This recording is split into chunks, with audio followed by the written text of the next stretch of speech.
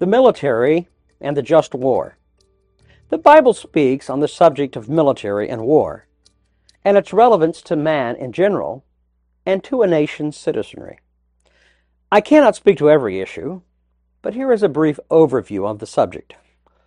Wars, we are taught in Scripture, are to be fought in defending justice, and of course, the suppression of evil.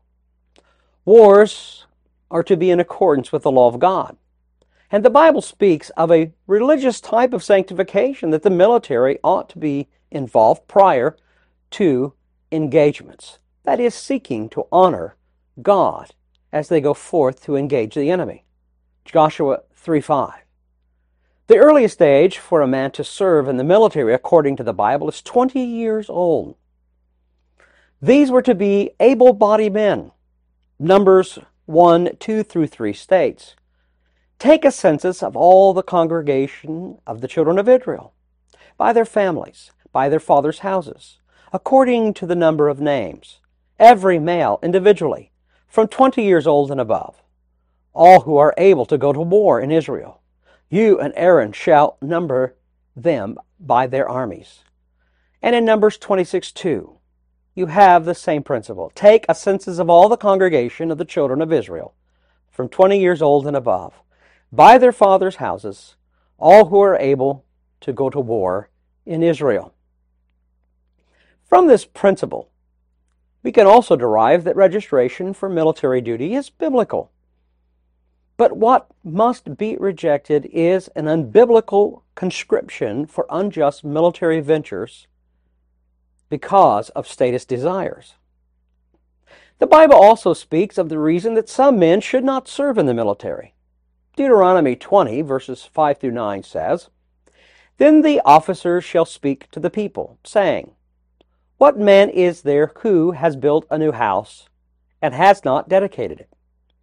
Let him go and return to his house, lest he die in the battle, and another man dedicate it. Also, what man is there who has planted a vineyard and has not eaten of it? Let him go and return to his house, lest he die in the battle, and another man eat of it. And what man is there who is betrothed to a woman and has not married her? Let him go and return to his house, lest he die in the battle, and another man marry her. The officer shall speak further to the people and say, What man is there who is fearful and faint-hearted? Let him go and return to his house, lest the heart of his brethren faint like his heart. And so it shall be, when the officers have finished speaking to the people, that they shall make captains of the armies to lead the people." Here, the following principles are clearly set forth. First, an individual who has just built a new house, which is from the fruit of his labors, was to be exempt at that specific time for service. Second, the farmer who had planted his field was to stay out of the battle, so that he could also bring forth his harvest, and thus, at that time, was specifically exempt from service. Third, those who were engaged to be married, they were to stay and to marry the young lady, and therefore they too were exempt for that specific period of time. Fourth, those with a new wife were also to be exempted from military service for 1 year. Deuteronomy 24:5 makes that very clear. Fifth, those who were fearful, those who did not have the courage and the strength to go into battle, were to be exempt from military service because they would have an effect upon the army. Sixth, those whose conscience was violated because the military venture was unjust according to the law of God and not what constitutes a just warfare, they too had the right of recusing themselves to military service.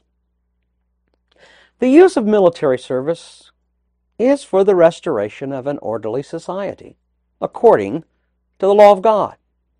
To that end, the moral law of God's Ten Commandments must engage both the purpose and conduct of any military engagement. Engagement in military action where the law of God is not closely observed results in 1. God removing his hand of protection from our soldiers, and 2. Judgment against our nation. In a just war, in order to overthrow the evil in that nation, it is also lawful in battle to not only engage their army, but to suppress the evil that is among them, both during and after the war. Deuteronomy 2:34, Deuteronomy 3:6, and Joshua 11:14 give evidence to that command of God. A just war is to be defensive and in response to national violation.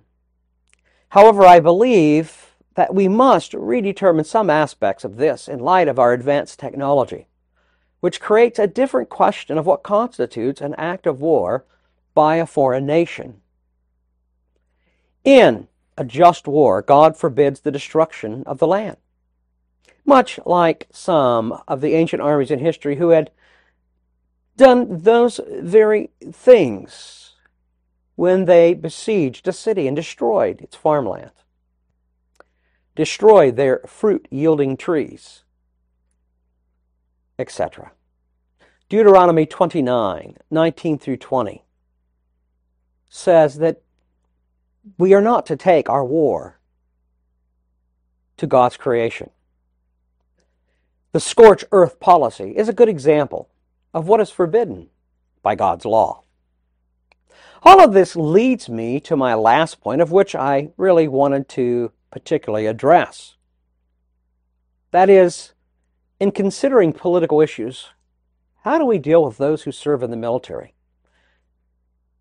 How should they be properly viewed and treated? Those who serve in the military were, according to God's law, to receive a just salary and a pension for their service. Numbers 31:26-27 says, "Count up the plunder that was taken of man and beast, you and Eleazar, the priest, and the chief fathers of the congregations, and divide the plunder into 2 parts, between those who took part in the war, who went out to battle, and all the congregation." In Deuteronomy 20:14, we're told, "But the woman, the little ones, the livestock, and all that is in the city, all of its spoil, you shall plunder for yourself, and you shall eat the enemy's plunder, which the Lord your God gives you." Now the principle is this: those who put themselves into war, that is to say, those who are engaged in actual warfare, or those who commit themselves to full-time military service for the protection of our nation, ought to be treated in the following manner. 1, they must be paid a just wage which is equal to or greater than the national average of the working man. Today, that would be in the ballpark of about $41,500 per year.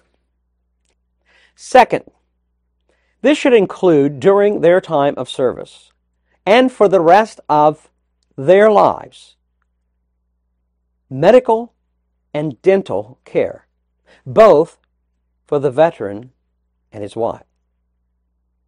Third, during service, free housing for the soldier's family and a generous stipend for their daily provisions ought to be provided. Fourth, upon retirement, a house, perhaps a 3-bedroom house, ought to be given to him for his retirement, for his service. Fifth, college training during and after service at institutions of their choosing. Sixth, all burial costs for the husband and the wife in a military cemetery. Perhaps some other things should also be considered. But these are important in order to engage our citizens, especially our young men and women, when they go forth in harm's way, that they be properly cared for, because they have putting forth their life on the line for us. I never served in the military. My father did in World War II. We owe our brave soldiers much more than we could ever really repay them. Thank you, veterans, for your service. Thank you, our soldiers, our military, for your service to our country. God bless our soldiers and protect them and their families. Let us not forget Proverbs 14:34. Righteousness exalts a nation, but sin is a reproach to any people. And Psalm 9:17, the wicked shall be turned into hell, and all the nations that forget God.